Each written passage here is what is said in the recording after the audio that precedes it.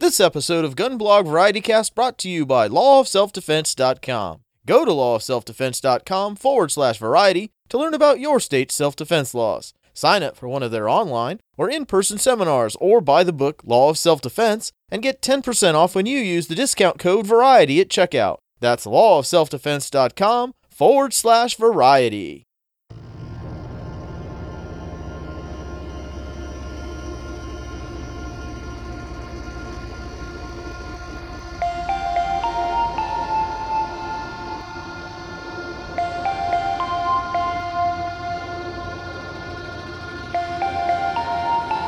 Sit back, relax, and take a ride with us on the Gunblog Variety Cast, episode 93.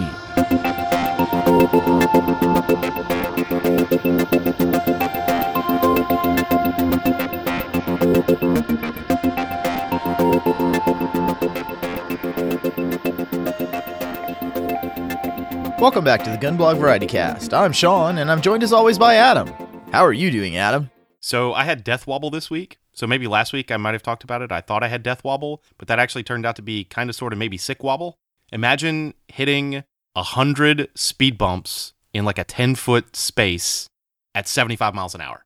That's what just happened to me. Oh my. Luckily, I was able to fix it just by getting new tires, which I needed anyway. So my ball joints destroyed my old tires, made them out of balance, and then I had Death Wobble from that. So if you ever get Death Wobble, try balancing your tires. I was like, I thought you were sick, but no. Nope. Like the same thing in the Jeep. Like, yeah. They have the same sort of thing on a motorcycle when like you have like your shaky, like a head shake on the front end of your motorcycle, and it ends up being like pilot induced oscillation in an airplane, like when the front end of your motorcycle starts shaking and like you're trying to hold on to it and you just end up shaking back and forth and it throws you off the bike. Yeah, pretty much. You cannot see your gauges when this thing is happening. Your whole body is vibrating. You're bouncing up and down. If you're not buckled in, well. Well, Sean, we got some hate mail. Actually, some hate voicemail. Sean? Dearest cultural illiterates, during Adam's Fun with Headlines segment of episode 92 of the Gunblog Variety Cast, at the 25-minute and 52-second mark, Sean says, this is hardly Sinclair Lewis in the jungle, isn't it? Now, if you had paid attention to English class in high school instead of sleeping through it, you would have known that it was Upton Sinclair and not Sinclair Lewis who wrote The Jungle, the 1906 novel which brought public attention to the unsanitary conditions of the American meatpacking industry. Gosh, if only you had access to some sort of way to quickly and efficiently research your bon mot before you uttered it. Perhaps some sort of online utility that has access to, a figurative Google of information? Since you didn't bother to do your due diligence, here is the difference between the two men. Upton Sinclair wrote muckraking novels, was an unpleasant man described by Time magazine as a man with every gift except humor and silence, was an outspoken socialist, and won the Pulitzer Prize for fiction. Sinclair Lewis, on the other hand, wrote satirical novels, was known for his wit and humor, briefly worked at Upton Sinclair's socialist colony before depicting him as a political nutcase in the novel It Can't Happen Here, and won the Nobel Prize in Literature. I am deeply disappointed by this error on your part, and expect a full and immediate retraction. Yours, etc., Miss Erin Siobhan Pallette, who actually stayed awake during English class. Thank you very much. Well, okay. Upton Sinclair, Sinclair Lewis, Lewis Carroll, Carroll Shelby, whatever. We're going to get started with a tactical dog and fitness report. 21.1 dog walking miles, and I've finally gotten 3 spin classes in 1 week. It's the first time since the move I've been able to do that. Well, I am still kind of recovering from my sinus issues last week. In fact, I thought last night I was going to have some strep throat today. Luckily, that's not happening. So didn't really want to, tempt fate by getting on the treadmill or doing anything strenuous more than, walking to the refrigerator and back. I'm starting to think that your body just doesn't want you to exercise, so you just get sick whenever it's like... I really think that is true. We're taking over. Aaron and I went to the NRA annual meeting. Aaron, What should we call this? It's the Weirdy and Pony Show. Yeah, that's it right there. The Weirdy and Pony Show with your hosts, Weird and Aaron. Let's get started. Aaron and I were at the NRA annual meeting, and we are way too tired to do our regular segments, so we thought we'd come in and do a recap of the show. So why don't we start off with what cool guns and gear we saw? Okay, I found a lot of cool things at the show, both gun-related and prepper-related. And I'm going to try not to enthuse too much about all the nifty swag I came back with, but some of this stuff is just so dang cool. The first thing I found are some gloves by a company known as Strong Suit. And I know most people are going to say, oh, they're gloves, they're boring. But okay, I have tiny hobbit hands. And whenever I put gloves on, there's at least a 1/4 inch between the fingertip and the end of the glove. These gloves, and they're shooting gloves, and so they're breathable, and they've got the grippy stuff on the palm, and they've got the suede on the back of the thumb where you can wipe your brow. But these things actually fit me. I mean, they're extra small, but I put them on, and I can actually pick things up, and it's fantastic. I actually picked up a pair of the same. I picked up their winter gloves that are the neoprene. Yeah. Neoprene ones because I live in Massachusetts and my club does have an indoor range, but it's an indoor range. But we also have an outdoor range that's open year round, and it is really, really cold. And I wanted a nice, snug fitting pair of warm gloves so that I could shoot, especially since I shoot a lot of 1911s and they've got very small trigger guards. They're not like the gigantic HK trigger guards, which are really the one thing I like about HKs. Yeah, but aren't they just the best things ever? They are super duper duper nice. I mean, I'm not really going to know till it gets super duper cold, but I may end up playing around with them a bit more. I'm kind of tempted not to unwrap them just so I don't lose the tag, so that I can remember to do a full review of them when the winter comes. But right. Yeah, I was super enthused by them, and I think I picked them up for it was like $25. Well, I got mine for 20, but mine aren't the insulated kind, so that makes sense. Yeah. So I think it was $20 because he didn't give me any change. Yeah, okay. So all of my segments are going to be, I drove down with Ryan Machad from Handgun Radio, and we did a whole bunch of YouTube videos and interviews with some various people. And this one was just awesome, mostly because the proprietor, Gary, oh my God, was he a people person. It was Honor Defense, the Honor Guard pistol. And these are little small single stack 9s, which are just like all the rage these days. But what's really neat is it's built off of a chassis system. So I guess there's going to be some larger calibers, larger frames and stuff coming in the future. But specifically, I've got a video of him field stripping this gun. And if you watch the video, you'll see a little bit of behind the scenes. Watch when he gets the time read off. He's got a look of frustration. After we finished the video, he said, "Do you want to do it again? I bet I can shave a couple seconds off." But he was able to tear this gun completely down in like around 10 seconds. Nice. No, they're neat little guns. They're really well made and they're at a reasonable price. So it's a fun little carry gun. So speaking of guns, there was one that I saw that it's very weird, but I love the application because I have elderly parents, and Sebastian in one of his blog posts took some great pictures of it. And this is a single shot 38 done in a lemon squeezer style, and it's designed for people who have some sort of handicap or deformity or otherwise can't use a regular pistol. You grip it in your palm with the barrel extending between your middle and ring fingers, and with those fingers you press down on the safety, and then you've got a trigger on either the top or the bottom, so you can trigger it with your thumb, or if you don't have a thumb, you can bang it on a table or things like that. And it's in 38 caliber, and it has to be in 38 because the rim of the cartridge is what holds it in place. You just press a button, and the barrel swings out, and you just drop the round in, and the rim keeps it in place, and that's why it has to be rimmed. Even though it's a 38, the way that the line of recoil goes, it goes straight down the arm, and so that should make the recoil a lot more manageable for people who are handicapped or weak. And he also made a rifle version of it with a longer barrel and a folding stock. And for people like you and I who have perfectly functional hands, we don't care. But for someone who is injured, who is handicapped, who doesn't have a whole lot of strength, this is a way for them to arm themselves rather than be at the mercy of predators. And one of the neatest things that I heard about this was that because it doesn't fit the typical ATF guidelines of what a pistol is, They were crawling up this guy's rear saying, it's not a pistol, it's an any other weapon, and you have to register, and you have to do all this business.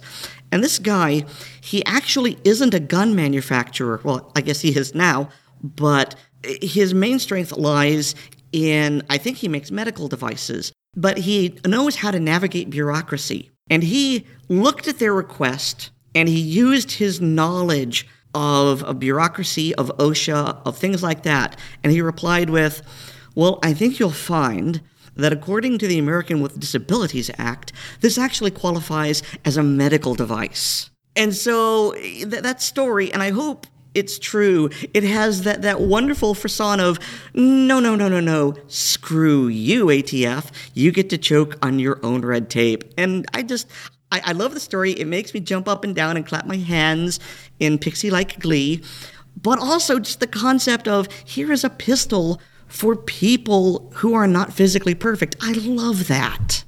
It's super cool. Yeah, no, I met him at my very first NRA show back in Charlotte, North Carolina, back in 2010. And yeah, no, he's absolutely wants to pursue this as a medical device because it is essentially a firearm for those who have physical handicaps. And that's just a brilliant design. And good for him. So next up, I've got just something that I have always been lusting over, and that is the Turnbow Manufacturing pistols and rifles. And this guy essentially just does the old-fashioned, the stuff they don't do anymore. You know how they say they don't make them like that anymore? He makes them like that. He does like the more traditional bluing, he does color case hardening, and he'll do new manufactured guns, but he'll also do refurbishing of older arms. So just have a look at the video. It's just amazing. If you haven't seen the Turnbill stuff, it's really just awesome, especially if you like collecting oldie moldy guns and just seeing like the old bluing and all that. They can still do that.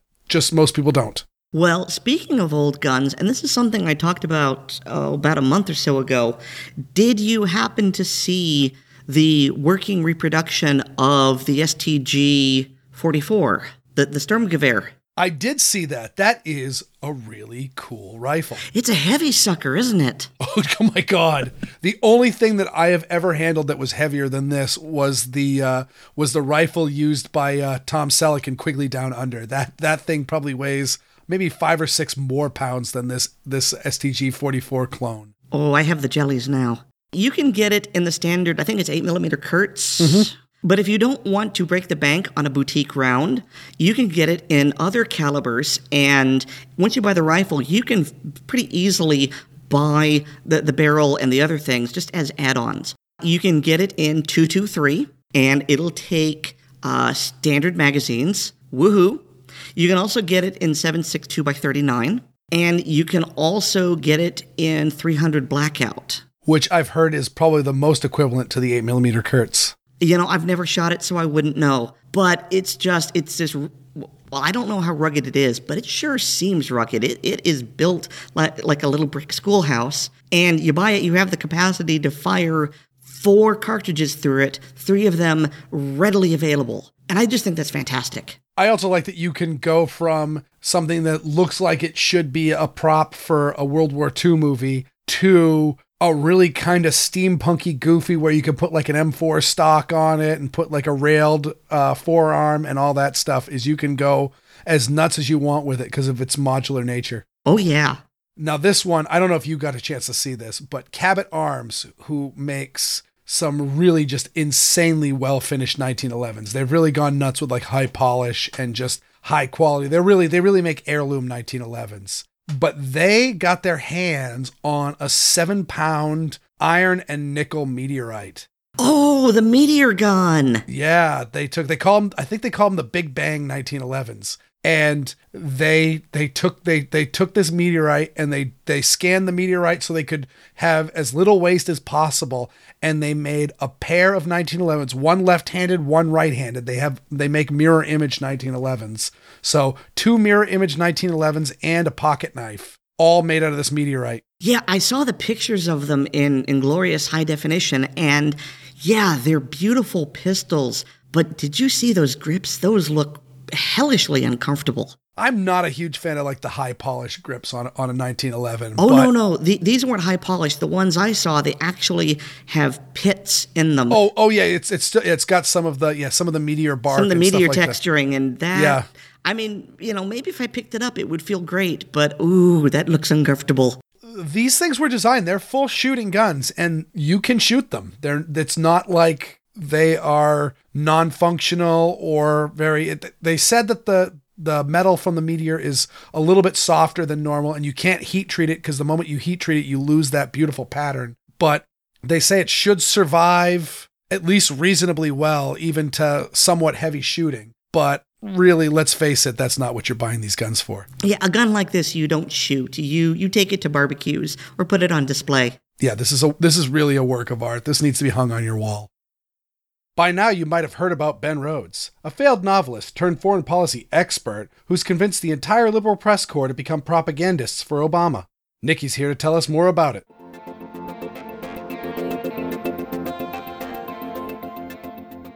Nikki, a few weeks ago, New York Times Magazine ran a long article on President Obama's Deputy National Security Advisor for Strategic Communications, Ben Rhodes. In this piece, Rhodes basically admits that the administration misled Congress, the public, and the press about negotiations in the Iran deal. We discussed the Iran deal a while back, so we don't need to go into that today, but I'm curious about the fallout from the interview. What is going on?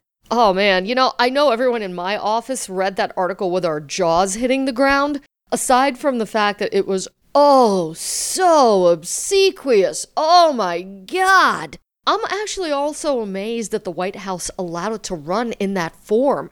There was so much admitted deception that Congress decided to investigate, and Rhodes actually thought himself above accountability to the people and has invoked privilege as his reason for refusing to appear before the House Oversight and Government Reform Committee to address the fallout of his interview with the Times. It's amazing to me. This guy basically revealed all the dirty tricks, lies, and obfuscations that went on during the Iran deal negotiations to the New York Times, but now he wants to claim privilege. Yeah, no, I don't think so. So what kind of revelations did Rhodes helpfully provide the Times? Other than admitting that the White House used surrogates such as the Plowshares Fund to pay off media outlets such as the National Public Radio in hundreds of thousands of dollars to promote the Iran deal, Rhodes actually admitted that the administration worked not only with NGOs and proliferation experts, but even friendly media outlets to promote its deal on Iran. That doesn't sound like the Obama White House misled the American people, does it? Now, to be fair, Plowshares has given NPR oodles of cash over the past decade. The AP quoted Plowshares spokeswoman Jennifer Abrahamson as saying it's common practice for foundations to fund media coverage of underreported stories. Now, she claimed that funding doesn't influence the editorial content of their coverage in any way, and says they wouldn't want it to either. Plowshares has funded NPR's coverage of national security since 2005, according to NPR. Plowshares reports show at least $700,000 in funding over that time. All grant descriptions since 2010 specifically mention Iran. But considering NPR gets taxpayer dollars through Congress, it's a bit concerning that an agency used by the administration to push a controversial foreign policy deal is giving NPR hundreds of thousands of dollars to push the message the administration wants it to push. It's also interesting to note that Congressman Mike Pompeo told the AP he repeatedly asked NPR to be interviewed last year as a counterweight to Democrat Adam Schiff of California, who supported the deal and regularly appeared on the station. But NPR refused to put Pompeo on the air, he says. The station said it has no record of Pompeo's requests and listed several prominent Republicans who were featured speaking about the deal or economic sanctions on Iran. That sounds a bit like a he said, she said. Sure, it does. But when you have a senior administration official, one who claims to have a so-called mind meld with the president, basically arrogantly admitting to a Times reporter that the administration not only used surrogates like this Plowshares Fund and other NGOs, as well as friendly media to mislead the so-called morons he claims work in the foreign policy establishment, as well as the American people, The he said becomes a bit more believable. Okay, so Rhodes is a jerk. What other revelations were there in his interview? Well, this wasn't in the interview, but it would certainly give you an idea about just how big a jerk Rhodes actually is.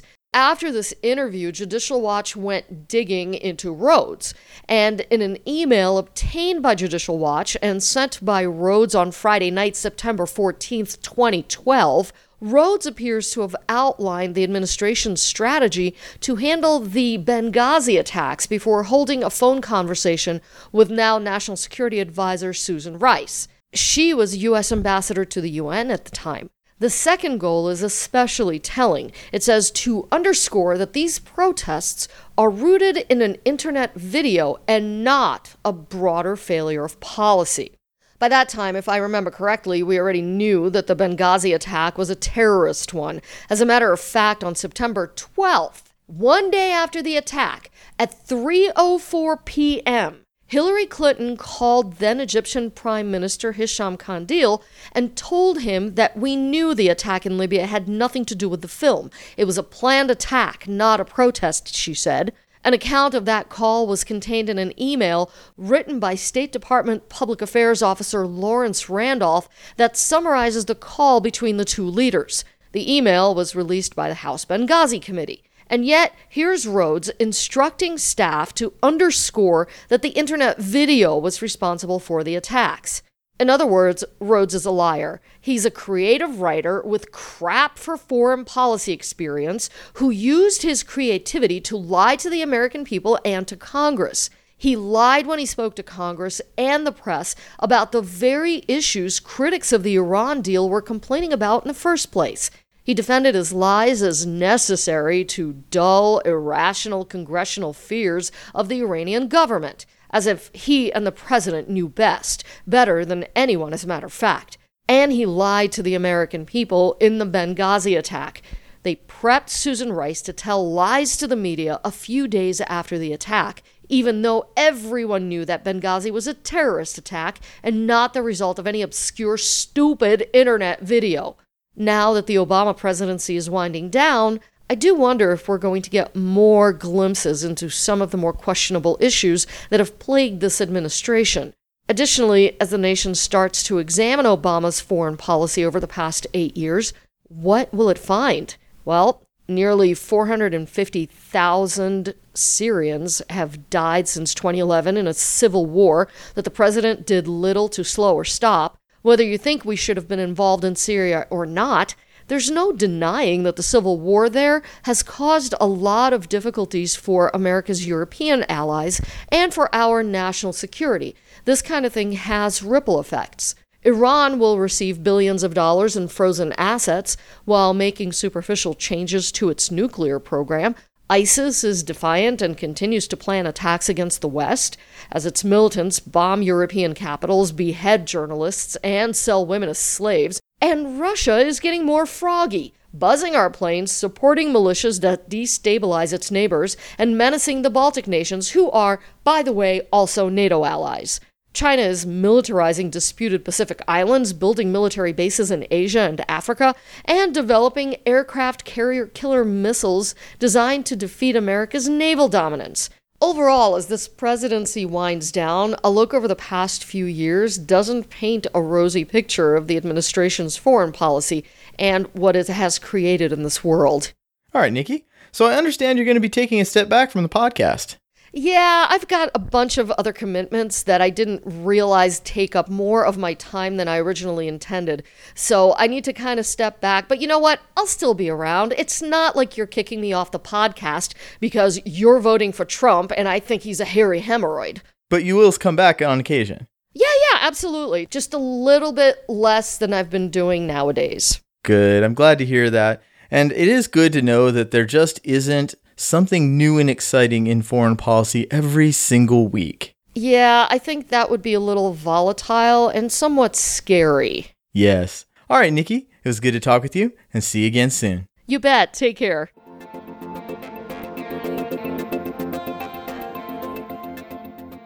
Nikki blogs at thelibertyzone.com.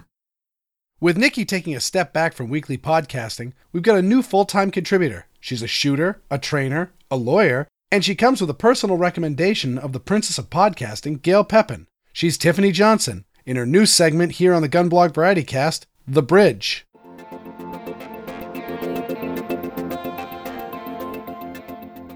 Welcome to the show, Tiffany. Thank you. Good to be here.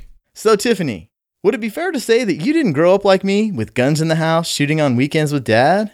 That would be extremely fair to say, yes. I fired a gun for the first time when I was probably 23-ish. I hesitate to call it mine an anti-gun household, but we never talked about guns. Nobody ever wanted a gun. Nobody ever used a gun. Nobody ever handled a gun. I certainly hadn't. I learned later that there was a gun in the house, but there was nobody who had any training or knew what to do with one. So what changed your mind? My personal aversion to firearms kept growing and growing as I noticed that every time something violent happened in my life, there were firearms nearby. And so I started mistakenly drawing that correlation. I didn't realize how flawed I was in my logic, but I was thoroughly convinced that guns were a sort of scourge that had to be purged from my life. And so the way I usually deal with fears of mine is to face them. And so what I did in an effort to kind of get some hard facts and a bit of knowledge to justify my aversion to guns was to go and take a basic gun class. I remember when I used to complain about voting and how frustrating it was to go vote and how the poll workers never knew what they were doing and it was all such a bureaucratic disaster. What did I do? I went and actually took the training to learn how to be a poll worker. So I took the same kind of path with guns and I said, let me just go and learn about my enemy, so to speak. I almost went into it with a bit of a kind of subversive attitude, like let me sneak in here and infiltrate this class full of, evil gun people and confirm my wildest fears about how awful they all are. And of course, I learned that the exact opposite is true. I was hooked almost instantly. I found that the folks there were really welcoming. They recognized that I was eager to learn. I think my motivations were off at that point, but I was eager to learn, and they recognized that. They took me under their wing. Here I am, 15 years later. Obviously, you don't spend all your time teaching people firearm stuff. What do you do for a living? The short version is I'm a lawyer and a teacher. I practice law in Tennessee, and I also teach legal studies at the University of Memphis. I practiced law in a kind of traditional litigation setting for several years at a big firm before I realized that writing was more my niche, and I ended up writing briefs for lawyers a lot, trading other tasks with them in exchange for writing their briefs for them. And so my kind of claim to fame is legal research and writing legal analysis. And eventually I went out on my own, and now that's all I do. I'm a freelance legal writer. Other lawyers call me and I write their briefs for them. So whenever we read all those really neat briefs where you get all the really cool legal arguments or why this is a good idea or why this is a bad idea and all of the citations and stuff. Yep, that's what I do. It's given me a lot of flexibility, which is what I like. I've never been one, and this kind of segues into what we're going to be doing with my segment, but I've never been one to really easily fit into any particular cubbyhole. I have to be able to be impulsive, follow my instincts. Freelancing, I discovered, was much more conducive to my personality than anything that would require me to be in the exact same spot at the same time 5, 6, or 7 days a week. So you've chosen to call your segment The Bridge. Why The Bridge? What does The Bridge mean to you?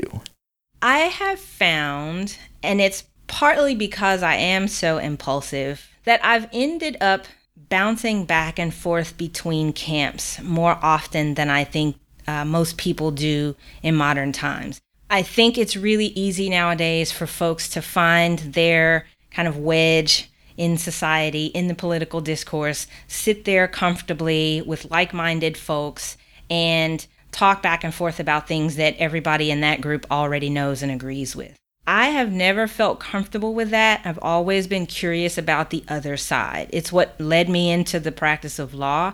It's what led me into that gun range that day. It started with my parents. You know, one of my parents is upper middle class and one of my parents is dirt poor and minimally educated. And so it began with that dichotomy, and I saw the links that could be drawn despite their seeming differences. And everything that I've done, I've tended to look for similarities in spite of differences. So with the gun community, for example, we all have our kind of stereotypical ideas of what a gun person is, and I'm doing my air quotes now. And so I instinctively want to defy that stereotype. I want to find all of the folks who don't fit that image and make sure that they understand how much they have in common with the people that they almost never talk to. It's the same way with races. It's the same way with genders. It's the same way with every possible demographic. It's really frustrating to me how eager people are to fly off into their own separate corners and never ever talk to each other. And I'm hoping that through this segment, The Bridge, we can almost force people to see what similarities they have that they might never have imagined. You're reminding me of something that the Yankee Marshal said when he was on the show about how he would show up to a rally and somebody would say something that would just alienate him or certain groups of people who might show up to a gun rally. And maybe we need to think a little bit more about the broader firearms community. And you're going to be the person to find those people that we should be thinking a little bit harder about. Well, I hope so. I mean, I certainly don't want to sell myself as the kind of, one token or representative of all of the underrepresented groups.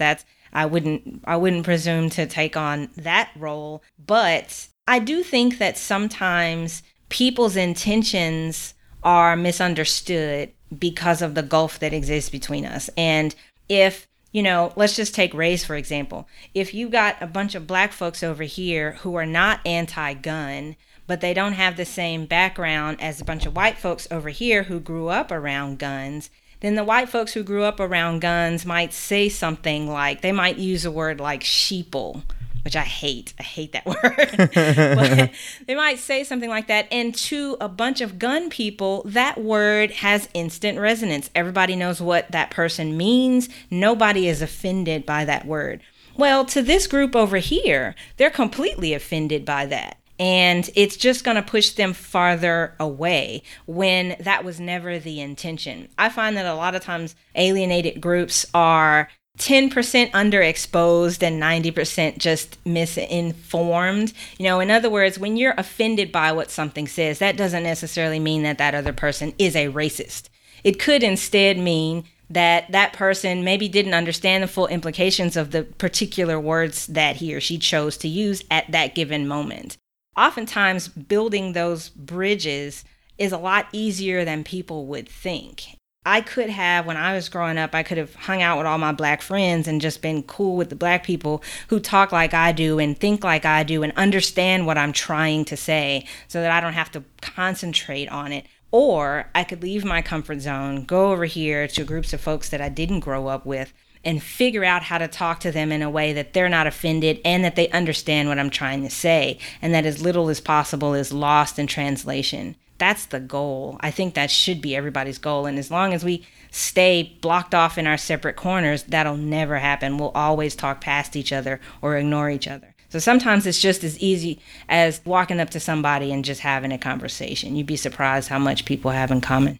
I just think there's so much that everybody can learn from everybody. And I know that sounds really lame and cheesy and kind of kumbaya, but that's where my passions lie, and I'm hoping that the segment, The Bridge, can spark that in a few other people.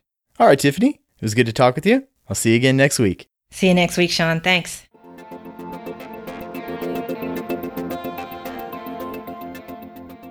You can follow Tiffany at frontsightpress.com. I found 2 really neat magazines while I was there. One of them was neat because of the price. I don't know if they're a retailer, reseller, whatever, but they're called Gamaliel, and they were selling magazines made by a company called Amend 2. And these are 30 round AR-15 magazines. They are done in a polymer style like your Pro Mags. They had a bucket of them and they were selling them for $10 each. And on the one hand, wow, that's a fantastic price. But a lot of people are going, okay, what's wrong with them? I haven't had a chance to take them shooting, but I splurged. I got 3 of them.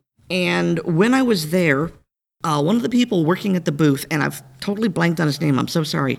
He says that he competes in 3-gun, and he uses them really heavily. Because, when you're shooting 3-gun, you're going through a lot of magazines. And he says that he has not had a single problem with these jamming, failing to feed, whatever, because in 3-gun, if he has to clear a malfunction, he's going to lose. And so he takes this really seriously, and I'm inclined to believe him. And so, hey, a high capacity, I guess. I don't know if it's high capacity or full capacity, depending on how you look at it. But AR-15 magazine for $10, really hard to go wrong there. Yeah, well, hopefully you'll have to let us know in the future once you get a chance to use them. Oh, I definitely will. The second kind of magazine is a bit of an oddity, and I dropped by a booth by the American Manufacturers Group, and I'm going to be talking about them for a while because they have a lot of good things. But I walked away with 2 Glock-style magazines. They're 22 rounds, but they're a 9mm. I understand that there is a Glock 22 magazine, but that's in 40 caliber. These are in 9mm, and I got 2 of them. I got them for free, which is the right price. So even if they're complete junk, I'm not out anything. If they work okay, they're great for the range. But if they work really well, I have made a solid profit, and I'm going to be using these in my Kel-Tec Sub 2000. Oh, that's awesome. So another one that actually the internet was all abuzz on is Nighthawk is now becoming the importer of Korth revolvers. And we sat down with Grant Cunningham, who's helping promote these, and he showed us all the intricacies of them. I'm not going to get too geeky on that. I might actually do that in another show. The podcast bicycle. But these things are essentially the modern equivalent to the Colt Python. I mean, they are just the highest quality revolvers that you could ever see. And they've also got a 9mm cylinder. They've got one that's designed just to take 9mm. So it's got a little short cylinder, a little short frame window. So none of that goofiness you get with pistol caliber revolvers. But the design for how it grabs the rounds to extract them without using moon clips is, I think, really kind of a winner. On most of the ones I've seen, they're little spring-loaded doohickeys that'll often either break or fail. This one, you drop the rounds in and they headspace on the case mouth like a standard auto pistol. But then when you hit the extractor, it actually extends a little claw that's hardened tool steel into the extractor groove of the round and then ejects them. Evidently, they just work the berries, and they better at the price that they're selling them for. They're quite expensive, but it's really cool. So speaking of really cool, I'm going to go back to AMG for another thing. They are selling a pistol-to-rifle conversion kit for the Glock 17, and they've managed to do it in a way that doesn't run afoul of the ATF. Now, it's expensive. Well, I consider it expensive. It's $300. But the way they do it is, in addition to the buttstock, and it's got the 6-position stock like you would have on an AR, but it also comes with a 16-inch barrel. So because you've got the 16-inch barrel, you aren't manufacturing either a short-barreled rifle or any other weapon. Assuming, of course, you put the barrel on first and then you put on the stock. And this is of interest to preppers, I think, because you might want to have in your bug-out bag a rifle, but not have the room for it or not have the weight. With this kit, you can turn a regular carry pistol or just a pistol that you have in the bag into a carbine. And that's why they provided the 22-round 9mm magazines to go into this conversion kit. I'm definitely going to be investigating this. Unfortunately, I don't have a Glock 17 with which I can try it, but I know Oleg got a hold of one. And so I'm eagerly looking forward to what he has to say about that. Last up, I want to close on the one that really blew my mind. So I was walking down the aisle and I saw a booth full of bullpups. And I don't like bullpups. I think they're very, very awkward. and they've got terrible triggers, and they're generally just kind of goofy guns. They look great on paper, but they don't play out well. And so I really picked up this one just for the purpose of ridicule. I just picked up this strange bullpup rifle, I racked the action, and I pulled the trigger, waiting to see how mushy and squishy it would be. And it was beautiful. It wasn't beautiful for a bullpup. It was just an awesome trigger. And so I hauled it around. I said, Ryan, come over here. And so Ken, the proprietor of the booth, came by and started giving us the whole spiel and mentioned that the rifle I was holding was in .308, which happens to be one of my more favorite calibers. So This is the Can-Am Arms M17S. It's just loosely based off the M17S by Bushmaster, because that was what he started off with, was he had one and he decided it was a terrible rifle and he decided to fix it up.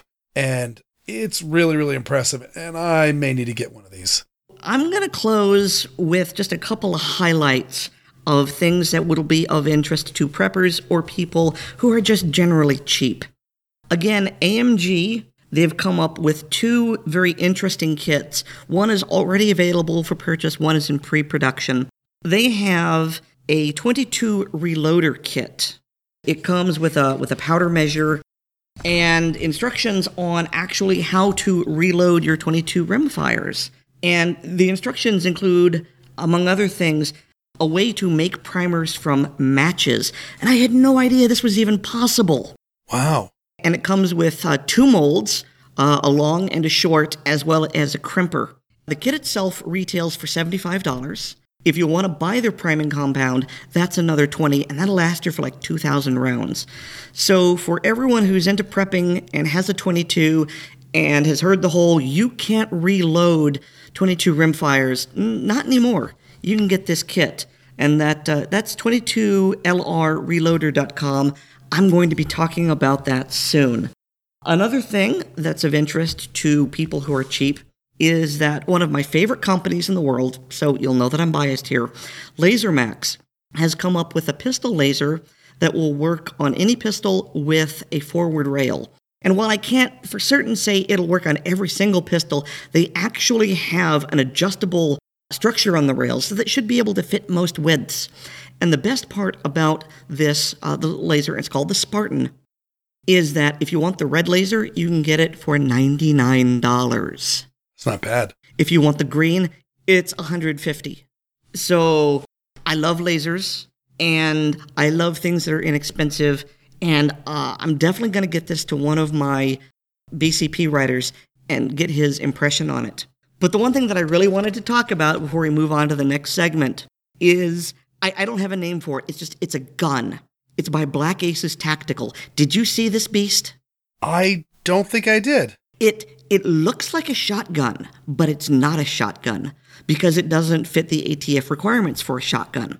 So it looks like a 12-gauge pump-action shotgun, but it doesn't have a stock. Instead, it's got one of those SIG forearm braces and a pistol grip on it. So it's kind of a pistol, but it's not a pistol because you have to use two hands to pump it.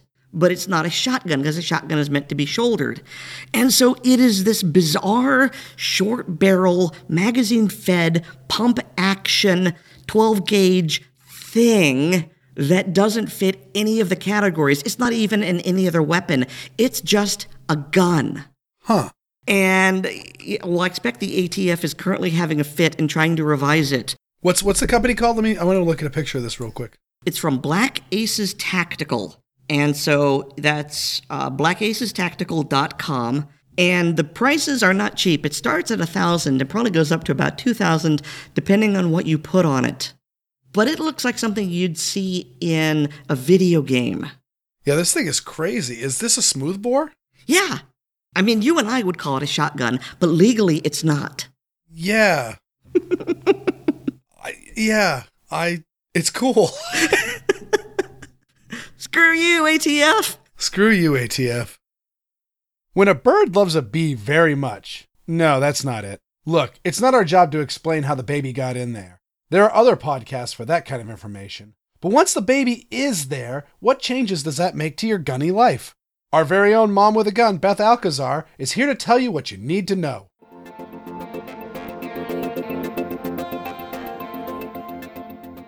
Hey Beth, what do you got for us this week? My topic this week is actually pregnancy, or more specifically, pregnancy and firearms. And just to make sure we quelch any rumors right out of the gate, no, I am not pregnant. Our third child was definitely the caboose in our family. The main reason I want to share the topic of pregnancy is because I currently have a lot of friends and acquaintances who are pregnant, and they're very curious about how they can continue to carry a firearm, how they can continue to train, and what things they should or should not do while growing a human being. Undoubtedly, when a woman is expecting a child, there are a lot of physical, emotional, and mental changes to take into account. Pregnancy not only brings about a bundle of joy, it also brings about a bundle of changes to one's body. So think about that. As your body is changing and growing, you're going to have to think about different ways to carry that firearm. The holster that you've been using, whether it's an inside the waistband or even outside the waistband holster, could become very uncomfortable. It might pinch, poke, jab, bruise. It might just completely be out of the question. So could you carry in a purse? Well, as we know, there are options, some good options out there actually, as long as you always have that bag under your control at all times. And of course, for this, I suggest crossbody carry, perhaps like a gun-totin' mama's crossbody style purse, or of course, something like the U-Koala that allows you to maybe carry it in a unique or different fashion where it's still close to your body and on your body at all times.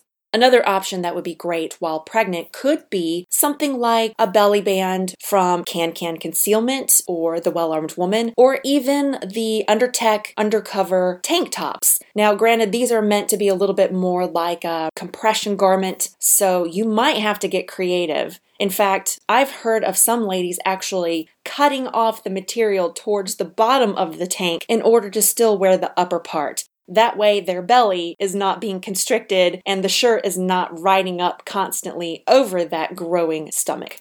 Beyond just thinking about how to carry a gun if you still decide to choose to do that while pregnant, think about the fact that a pregnant woman can often feel dizzy or off balance, or even get upset for quote-unquote no reason. She can become easily tired or forget those normal everyday things. Part of this lengthy list of challenges are a direct result of the variety of hormones surging through a female's body in order for her to grow a human being. And one of these hormones is called relaxin. Ask any woman who's eating for two if she's ever dropped something over and over again, or if she's ever had problems picking up items or holding them securely. That awkward clumsiness is one of the many badges of pregnancy, and you can blame relaxin for it. The function of this particular hormone is to allow the woman's body to become a bit looser. I know that sounds weird. Relaxin causes the body to relax, literally. And while this hormone can cause some frustrations, without it, any mom would face an even greater task, trying to give birth to a 6 to 10 pound baby while her bones, ligaments, and joints refuse to give. Ouch! Just keep in mind, though, that relaxin can oftentimes cause your balance and your stance to change. It can weaken your grip, and it can cause emotions to get the better of you. I'm not sure I'd want to take any of those things to the range with me, so consider the fact that hormones aren't necessarily welcome while shooting. Another thing to consider is noise. That growing baby is going to be startled by noise or responding to noise probably about the 5th or 6th month. In fact, I had a friend recently tell me that when she was shooting at an outdoor range, as soon as she pulled that trigger and that shot was fired, she had a huge, painful kick come from her baby boy within. So keep in mind that you don't want to startle or potentially hurt that growing baby while in the womb. In addition to that, you need to consider the lead exposure. All those particulates that are getting in your hair, in your lungs, on your clothes, that is a problem that you don't want that growing baby to encounter. So keep that in mind. I would especially be wary of going to an indoor range while pregnant, just because your chances of inhaling or being exposed to the lead particulates are oftentimes much greater than if you happen to be outdoors. So what are your options if you can't go to the range? Well, I remember using our laser ammo or our SIRT pistol and just doing a lot of dry fire training. You can still keep up your skills while you're at home. And even if you can't go to the range and shoot with real ammo, there are things that you can continue to work on as far as your draw, as far as trigger control and trigger manipulation, and as far as getting the gun up on target and getting your eyes focused on that front sight quickly and effectively every time. Ultimately, each woman will need to do what's best for her and what's most sensible or feasible for her own situation. But when making those decisions, it's important to keep in mind the whirlwind of mental, physical, and emotional changes that pregnancy brings. As my OBGYN always says, when you're pregnant, don't just do what's best for your body. Do what's best for your baby. And speaking of OBGYNs, of course I recommend the best course of action is always to confer with your doctor before getting involved with any of these activities. That's all I've got for now, so until next time, stay safe and be well armed.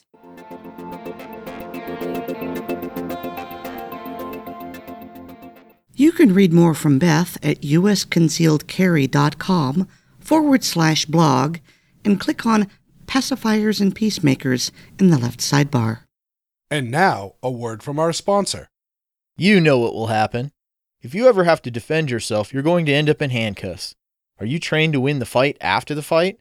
Sure, you can draw, aim, and put 2 in the 10 ring, but have you learned your legal self-defense?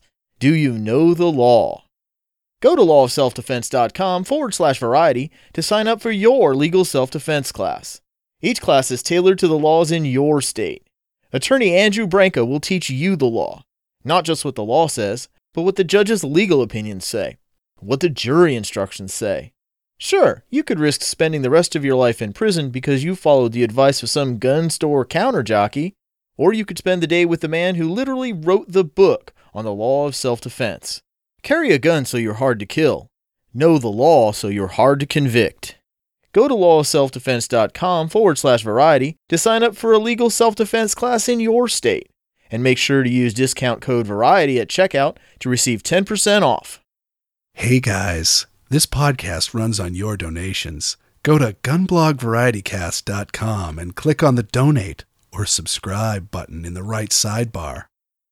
You can make a one-time donation of any amount or subscribe for as little as $2 a month. That doesn't sound like much, but we pay our server costs monthly. A little help from you is a big help to us. So let's go into people who we met. Well, I got to meet you, my dear. Yes, we got to meet each other, and it was as wonderful as expected. And actually, you were rolling around with Oddball, who blogs with Adam, and I actually had never met him before. Oh wow! Yeah, yeah. You got to meet most of my pony posse. Snooze Button Ronan, the Jack, and Oddball. Yep. Well, I'd met Snooze Button Ronan because we were roomies way back in, I think, Pittsburgh. Yeah. Okay. So yeah, I hadn't met Jack before. And I got to meet Mad Mike, Michael Z. Williamson, for the very first time. He is a hilarious dinner companion, but none of what he said can be repeated here because this is a family show. Oh, I also got to hang out with Grant Cunningham, and he is as adorable as you would think. He's a little revolver hippie. And let's see, even though I had met him before, on our way out of town, we left early Sunday because it took us 18 hours to drive back to New England. We stopped at the McDonald's just outside our hotel, and there was a van in front of us. I think it was a van. It was either a van or one of those SUVs that's pretending not to be a van. And I heard the person ordering their food, and I went, "Is that John Lott?" And in fact, it was John Lott ordering his breakfast in front of us. Oh, cool. All right, so I have a similar story. So I was in the shuttle that went from the hotel to the convention center. And as you well know, traffic was just a horror show. And so I was eager to get started because I have no patience. I get in, let's go. Who cares about everyone else? And a guy comes up, and he's a Glock exhibitor, and he says, "Can you pull around to one of the other entrances and pick someone up?" And the driver says, okay. And so we get in and we putter on over. And I'm grumbling a little bit, why can't this guy come out the main entrance like a normal human being? And we pull around to the side and we wait. And no one's coming out. And the guy is saying, hurry up, Lee, where are you? And I'm getting annoyed. And then the door opens and out comes Gunny. R. Lee Ermey himself. And suddenly, my mood goes from, I want to get there to, oh my God, it's Gunny. Well, if you had told me it was Gunny, I wouldn't have mind waiting. And he comes in, he gets in the van, and he sits in the seat just in front of me. And I'm trying so hard to rein in the fangirl. Because it's like, it's 8 o'clock.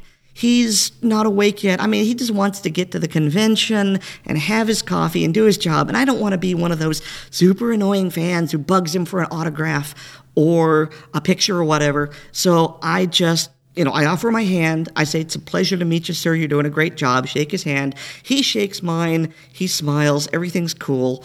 And we try not to make a big deal of it. But as we're driving through the traffic, he starts to kind of grouse about things. And it is just delightful hearing him complain about this thing and that thing. And some of it was kind of privileged, I think, so I'm not going to say it. I don't want to get him in trouble. But it was just interesting hearing the thoughts he had about various personalities at the convention. So this was the one time when I wish traffic was worse and we could have talked longer, because right as we pulled up to the convention center, we had stopped being three strangers on a van, and it was, okay, we're kind of getting friendly, kind of becoming buds. So that was easily the coolest person I met at the convention. He is the sweetest man on the planet. Nancy from Excels at Nothing, her daughter has, I don't think they were here this year, but previous years, her daughter had wanted to come to the NRA show every year just to meet Gunny. Did she? Oh, every year. They stood in line and they would meet Gunny. And let me tell you, actually, I didn't do it this year, but oftentimes you walk by the Glock booth and you just see that line going all the way around it. You know exactly what it's for. Uh-huh. But you can walk on the outside of the perimeter and just walk essentially right up to the people shaking Gunny's hand and just kind of eavesdrop in on the conversation. I didn't do that this year, but I've done it a couple of times that year. And he is just the most adorable thing when it's a young child meeting him. He suddenly turns into sweet old grandpa. Aw, that's so sweet. I do want to do a very brief shout out to two lovely people. They're actually friends of the podcast. That's right, you met him, because I introduced you to him. I did meet him. Yeah, Robert Luigi and his wife Shannon. And they were just big, unabashed fans. And I don't know how it was with you, because once I got you talking to him, I knew there wasn't any way I could get in the conversation. But when they talked to me, they made me feel like I was just the smartest person in the planet. And they were asking me prepper questions, and I was just answering, holding court. I talked to them for like an hour, and it felt like it wasn't enough. And so just wonderful people. How did your conversation go? I felt the exact same way. Actually, I met a bunch of fans. I didn't keep track of all of their names, and because I'm on so many different podcasts, it's one of those like, oh, which one did they, which ones were they were they fans of? As my wife said when I got back, did you meet any fans? And I said, I met just enough that I was starting to get annoyed when people weren't recognizing me. But yeah, no, they were definitely diehard fans. It was obvious they had listened to every show and paid perfect attention, and were just, it is so nice to meet fans and people say, I really enjoy what you're doing. It just, it goes that much further to know that, you know what, we're doing a good thing spending our time talking into microphones. Oh yeah. So if you're a fan of the show and you know that you're going to be in a place where we are, let us know. Send us a message on Facebook or email us. We love to meet our fans. Honestly, I'm surprised we have fans. It was so cool. Or leave us a review on iTunes. 5-star review. 5 stars or go home. Do you like Siri, Echo, or Hey Google? Well, Baron's back with us after a long time away to tell us about the dangers of those digital assistants in... Tech Tips. You are damaging my calm. Tech Tips with the Baron. Hey, Baron, welcome back. Long time no see. In the immortal words of Bender Bending Rodriguez, I'm back, baby. Life is still hectic, but I've reached what seems to be becoming the new normal. That is until the job throws at me another curveball. For those who care and are familiar with normal tech jobs, this one's a little bit different, as I will be onboarding new customers about every month, and can be working with 4 or more customers on different projects simultaneously. At the beginning of any new job, you feel like you're drinking from a fire hose to come up to speed on a particular project. This is going to be jumping from fire hose to fire hose continually. Well, since you've been gone for something like a dozen episodes, I bet you got a rant all stored up for us. I'm sure there are a few people in the audience who've looked at various technologies for digital assistants. Digital assistants? You've been gone for 12 episodes or so, and digital assistants? That's all you got for us? Well, there was an interesting article that came out last week, which we'll get to, but yes, I'll give you the 4 most popular forms. Google has Google Assistant, Microsoft has Cortana, Amazon has Alexa, most commonly known as Echo, and lastly, Apple has Siri. You mean those handy things on your phone that can read something off to you, find something you asked for, or even send a text message so you don't have to type? That's correct, and like all tools, there are upsides and downsides to them. The biggest downside is that they all rely on the cloud for voice processing. For those who don't know, doing voice recognition, especially on natural speech, is no simple task. It's amazingly complicated. This is the reason why the Big Four have massive processing farms just to figure out you ask Siri to find the fastest way home. On a really neat note, though, Google, who is finally now really joining into this game, has added contextual understanding. If you search for someone by name, you can use a pronoun in a follow-up search and still get the correct results. For example, Google, give me all the movies which Brad Pitt has starred in. You can then ask, Google, in which movies did he win awards? And Google is smart enough to understand that he refers to Brad Pitt and the list of movies that it came back with. Why do I have a sneaking suspicion that there's a big but coming here? Because it all comes at a cost. With all that data going to the cloud, not to mention you've basically wiretapped yourself. And remember, we've had discussions about the cloud before. It's not exactly the safest in the world, but it's not the most dangerous. It requires a correct level of trust applied to it. And while most devices use a trigger phrase that can be recognized locally, it could still be activated as a microphone recording everything. Now, while this is moving heavily into the tinfoil hat realm, it is known the FBI has had the ability to use cell phones as a wireless bug for a while. Well, it appears this has come to dedicated hardware now, such as Echo. The FBI will neither confirm nor deny whether they are wiretapping using the Echo. Given the way technology works, this is not surprising. They could easily just get it to stream everything it hears constantly out to the internet. Really, this is the problem with these tools. While handy and convenient, the state is more than happy to force companies to play along with their snooping. Well, that doesn't exactly inspire confidence in Echo. Most definitely, though I will say after playing with an Echo, it just isn't that useful. Siri on my phone is always with me, and thus the convenience is worth it because she's there. And if I need to lock her up, I easily can. Echo is like a permanent bug you place in a room, and when I played with it, it just didn't seem that additionally useful. Google's newest addition is the one that has me actually intrigued though, because the conversational aspects allow for more natural speech. All that said, don't expect any of the requests going out through these services to be private. While the companies themselves aren't going to post it, the state is very likely going to have a look, and you know someone is going to try and compromise it at some point, just like IP cameras. Oh, great. So now not only will I have some perv watching me on my compromised IP camera, I'll have Siri listening in on my pillow talk for keywords, so now they know when to turn the camera on?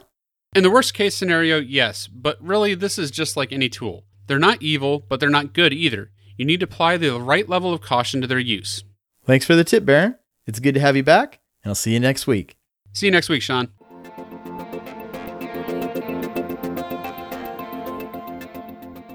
Baron still blogs at the-minuteman.org.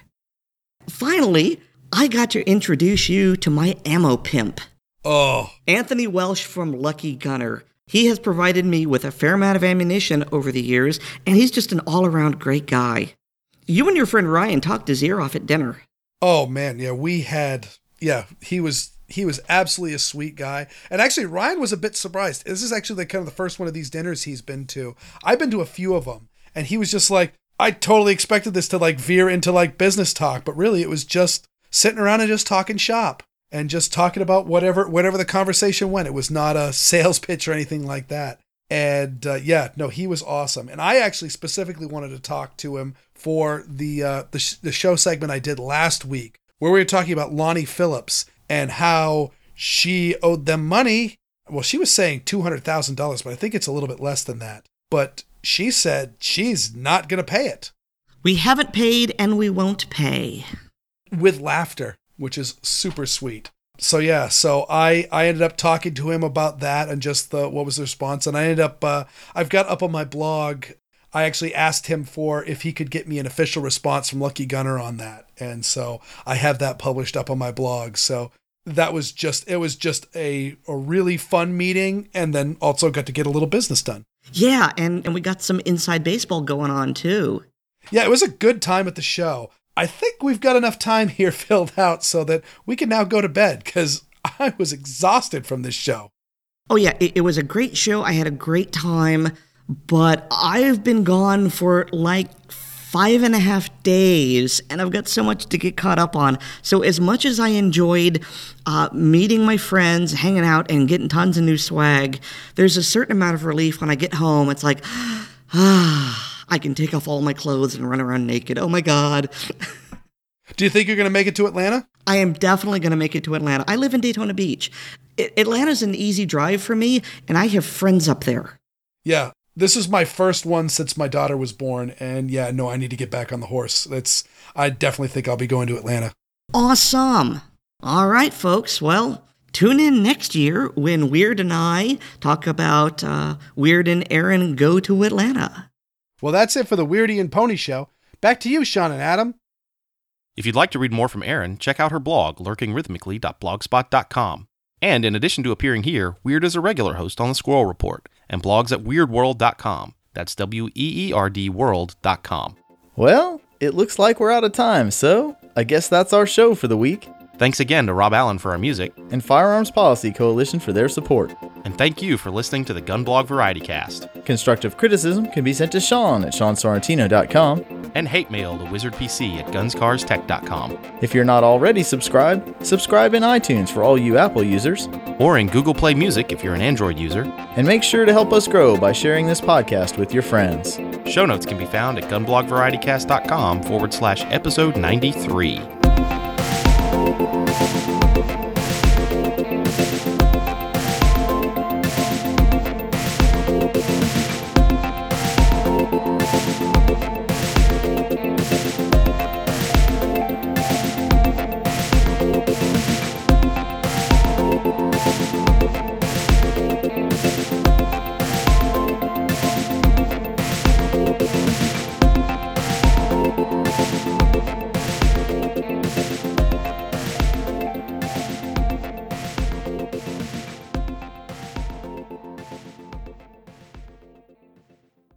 This is a URS production.